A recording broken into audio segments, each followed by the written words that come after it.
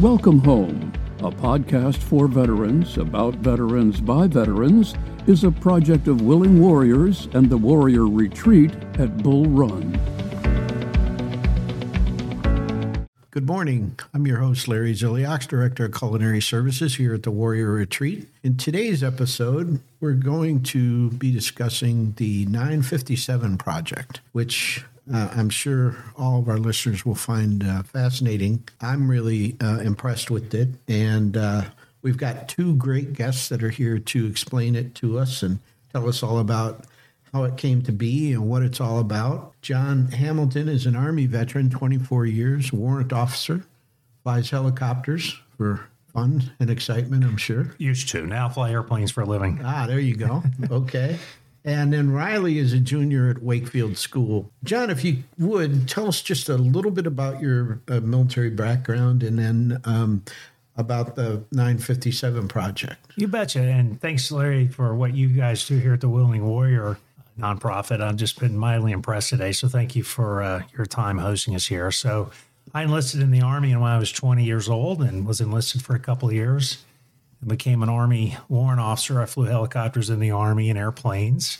24 years, 22 on active duty. I did a couple of years part-time.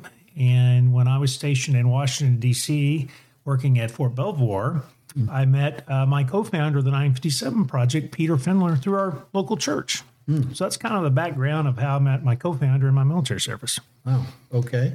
And tell us about what the 957 Project is all about, what it represents and what it does, really. Sure. So a decade ago, so exactly 10 years ago this month, Peter, who's a high school history teacher, was teaching at Washington Latin Public Charter School in Washington, D.C., and they've got a real innovative leadership staff there at that school where they bring a lot of different folks in to talk. He just thought it might be interesting to have me come in and talk to the students about my military service. So I did, and it was a neat engagement, and I gave a lot of thought to the talk, and I just wanted to talk to young people about what it means to be a soldier in this country and what it would be nice to have citizens grow up to not only appreciate soldiers, but to be an informed citizen, to know what our nation's soldiers are up to and what they do when they go overseas and leave their families. Mm-hmm.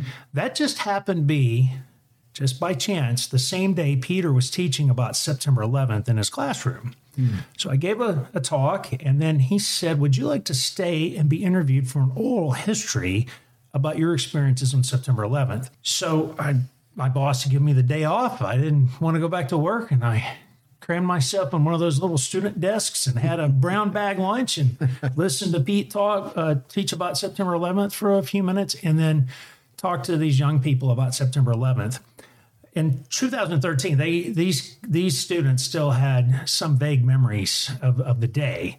And they asked me my experiences on September 11th and what I thought about the origins and root causes of 9/11 and this sort of thing. And it was just a fascinating exchange. So about a week after that, Peter and I were hanging out because we're pals. He's like, what did you think about that? I said, well, that was powerful. And I said, well, and on some of this stuff, what are these kids thinking about 9/11? And he said, well, John, they don't know what to think. And I just remember thinking, well, we need to do something about that.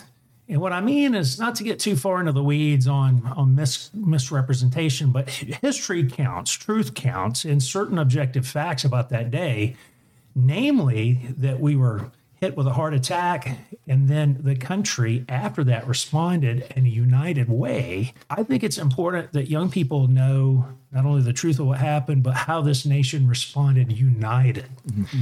And Pete says, well, what are we going to do? I said, well, I don't know. I'm going to retire in a couple of years. And essentially, that's the genesis of this.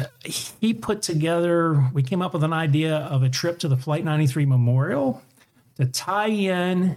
9/11 is such a big event with all four airplanes. But if you take that fourth airplane and what happened on Flight 93, that's when the first counterattack of the War on Terror occurred, when not soldiers or airmen or sailor or Marines responded or Coast Guardsmen. 40 regular citizens responded to an enemy attack on our nation.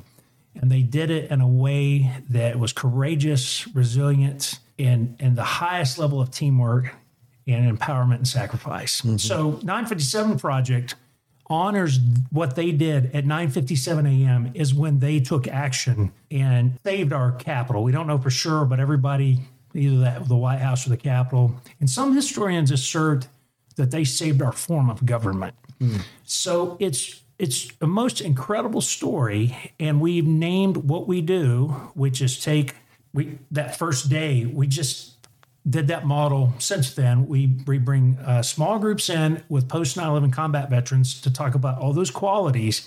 We take them to the Flight 93 Memorial in Shanksville, and we've named it in honor of those 40 folks.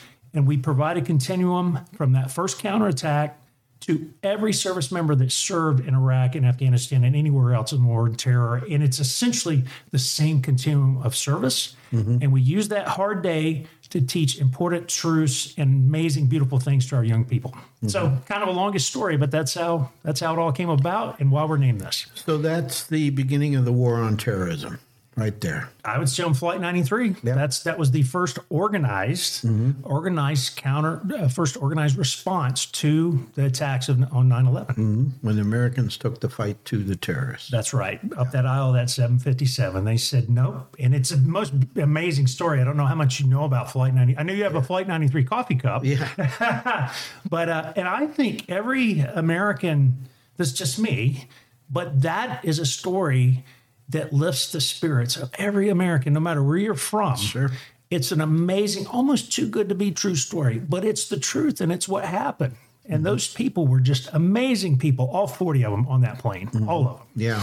Yeah, quite a day. Riley, how did you get involved in the project? So Mr. Findler is my history teacher and has been all throughout high school. He took us to the memorial last year, and that's really when my kind of curiousness got started. This year, he started a club to make a podcast, and that's when I really kind of got involved and started working with it. I did, I think, 2 or 3 interviews with some veterans, and those interviews were just amazingly impactful on me personally. So the 957 Project, the podcast associated with the project, originates there at the Wakefield School and with students at the Wakefield School, and interview veterans about their post 9/11 service. Yes, sir. Okay.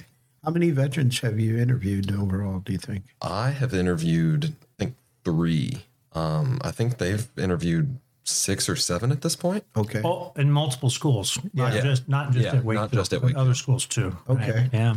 And where are the other schools? Are they local or? So actually, we've got another school in Pineville, Kentucky. And I think that's the only other school we're working on right now. Maybe another. We're always looking for other educators to partner with. And what the podcast, so tomorrow we're taking a group from the school to Shanksville and immerse them in the 93 story all day. Mm-hmm. But the most transformative component of what the 957 Project does, we believe, is what we did that very first day in the classroom. It's the sit-down, transformative small group discussion between a veteran and these young people. So the podcast allows that to be shared with whoever would be interested, and you can do it anywhere. Right. Instead of just doing it at the Flight 93 Memorial or in a classroom. Sure.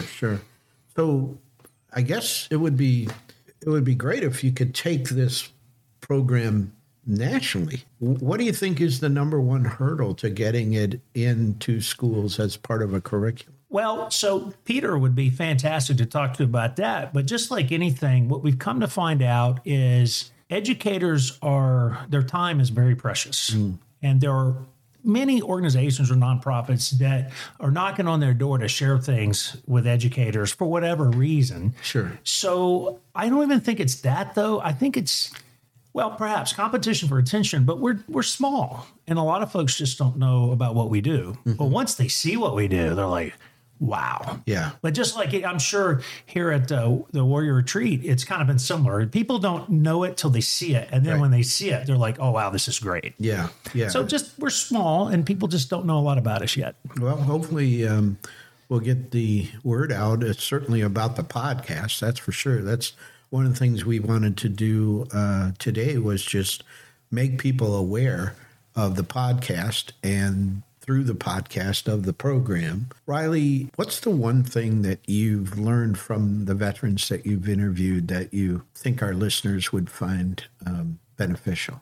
I think the power of a story, because you don't really think that someone telling a story that's 10 or more years old can impact you, but it really can. Yeah. I know for me, it's just a really, really awesome experience being able to interview. I'm really into aviation, so I've interviewed a couple of pilots, and that's been really cool for me. Okay. And yeah, I think just finding the stories are just fascinating. Right. So I've found that a lot of times in talking with veterans that while they all have their own story, very often their stories are very similar.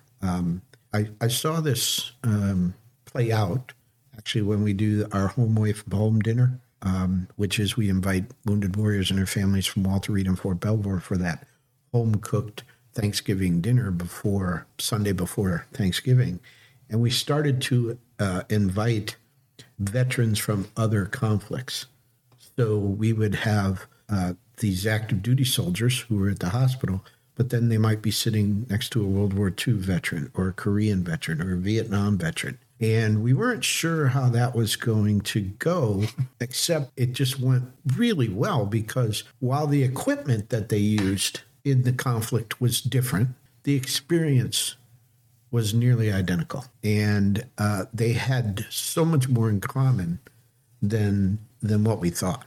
And I think, when it comes to interviewing veterans, I think the more we can get the story of their story out, the more the public will come to understand the sacrifice and what it means to be in the military.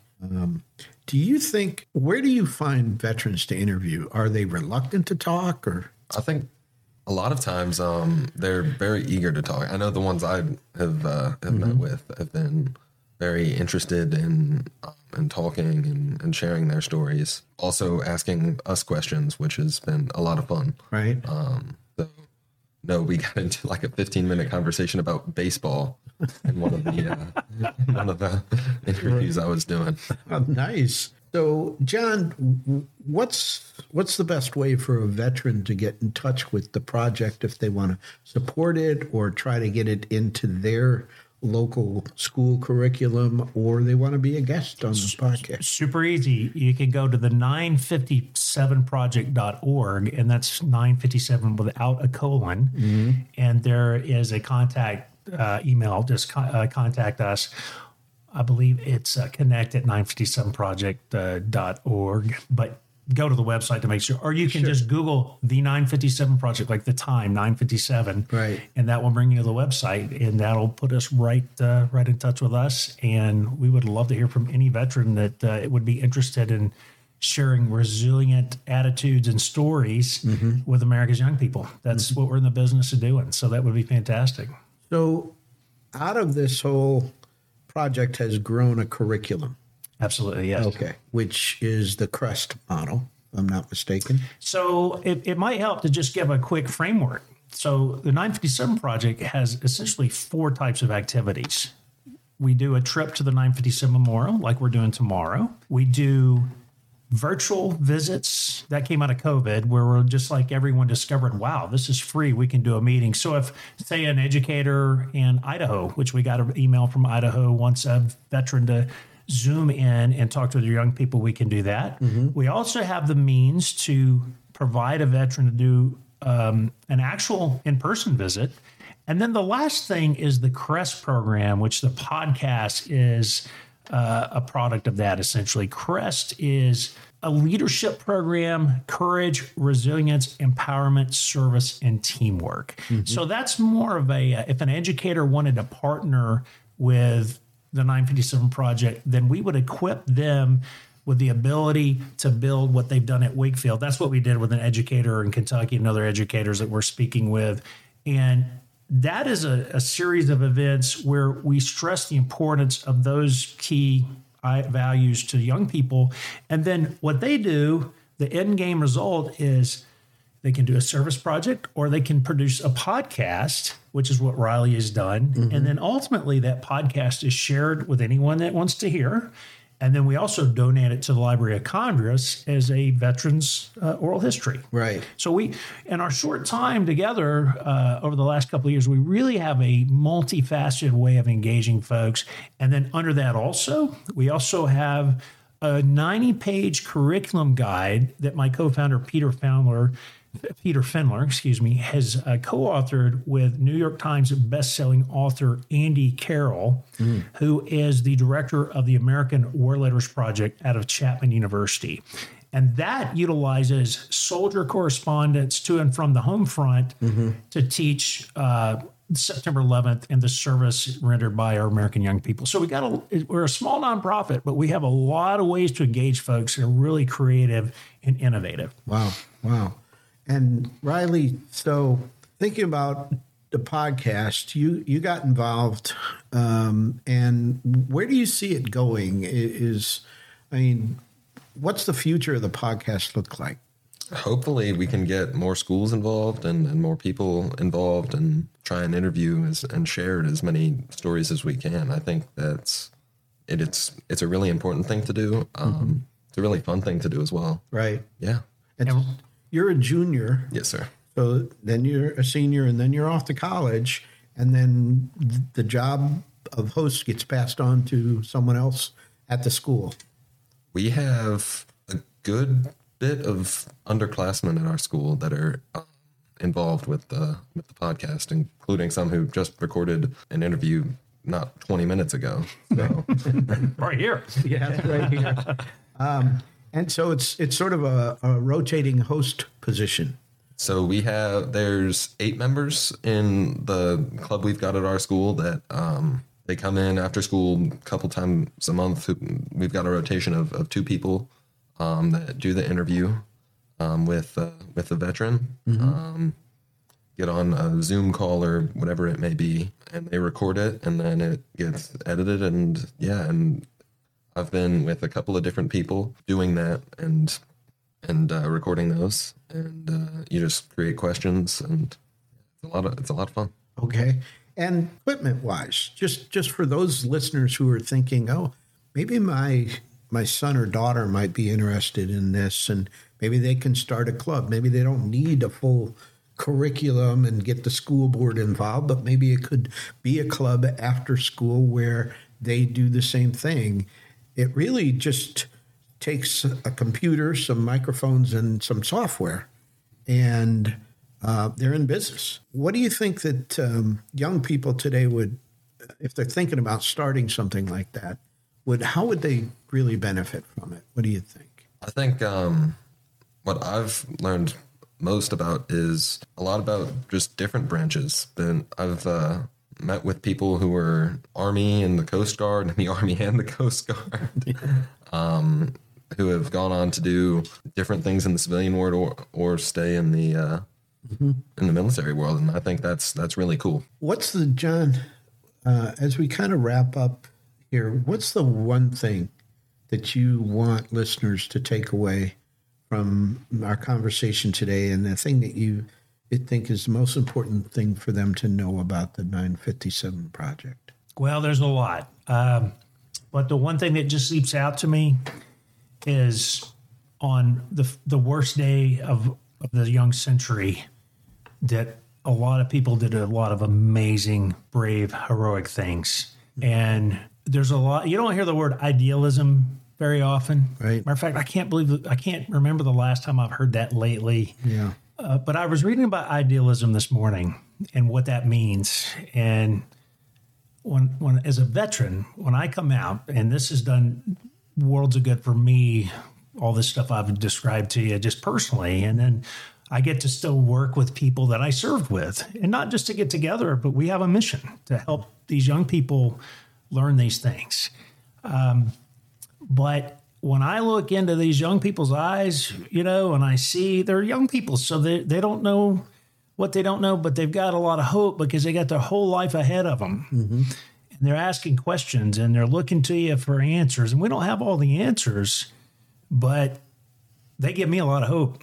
Mm-hmm. And so that's the biggest thing out of the 957 project. Things are never as bad as they seem. Yeah. And there's a lot of hope out there, and it's out there if you look for it. Mm. Riley, how about you? What do you want our listeners to know about the project and the podcast in particular? I think just maybe listen to it and you'll see what comes from it, because everyone that I did an interview with, we all got different stuff out of the same conversation. And I think that's really, really cool. Right. Yeah. Well, thank you both for joining us today. I think it's just a really awesome project. And I think it's so important to tell young people today all about 9/11 and what it meant to the country. So many young people at the time joined up because of 9/11, and we're better off as a country because of that. But this has been great, and I really appreciate you both coming. And thank you for all y'all do here, Larry. It's fantastic to spend time with you today, and I mean that. Yeah. Thank you. Thank you. The Welcome Home podcast is brought to you by Willing Warriors, a nonprofit organization serving active duty service members and veterans since 2012. To learn more, please visit our webpage at willingwarriors.org.